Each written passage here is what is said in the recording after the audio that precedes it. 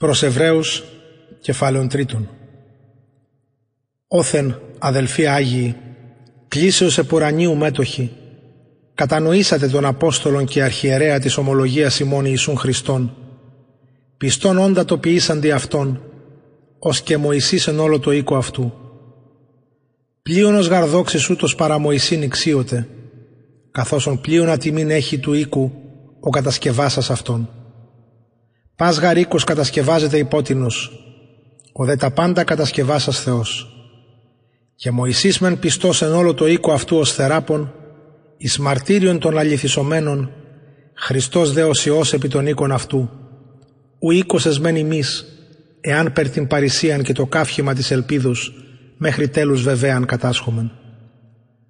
Διό καθώς λέγει το Πνεύμα το Άγιον, σήμερον εάν της φωνής αυτού ακούσετε, μη σκληρύνετε τας καρδίας ημών, ως εν το παραπικρασμό, κατά την ημέραν του πειρασμού εν τη ερήμο.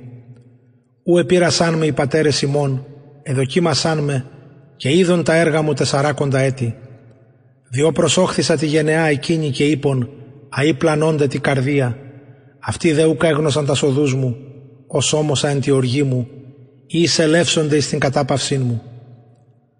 Βλέπετε, αδελφοί, μήποτε έστε εν την ημών καρδία πονηρά απιστίας εν το αποστήνε από Θεού ζώντους, αλλά παρακαλείτε αυτούς καθεκάς την ημέραν άχρησου το σήμερον καλείτε, ή να μη σκληρυνθεί εξ ημών της απάτη της αμαρτίας.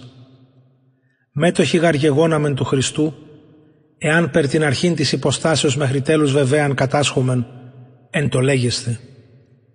Σήμερον εάν της φωνής αυτού ακούσετε, μη σκληρύνετε τας καρδίας ημών ως εν το παραπικρασμό.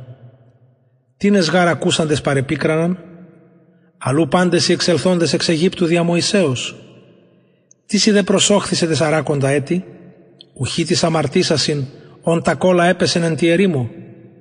Τίς δε όμως εμείς ελεύσεστε στην κατάπαυσιν αυτού, ή μη της απειθήσασι, και βλέπομεν ότι ούκ δινήθησαν εις ελθύν διαπιστίαν.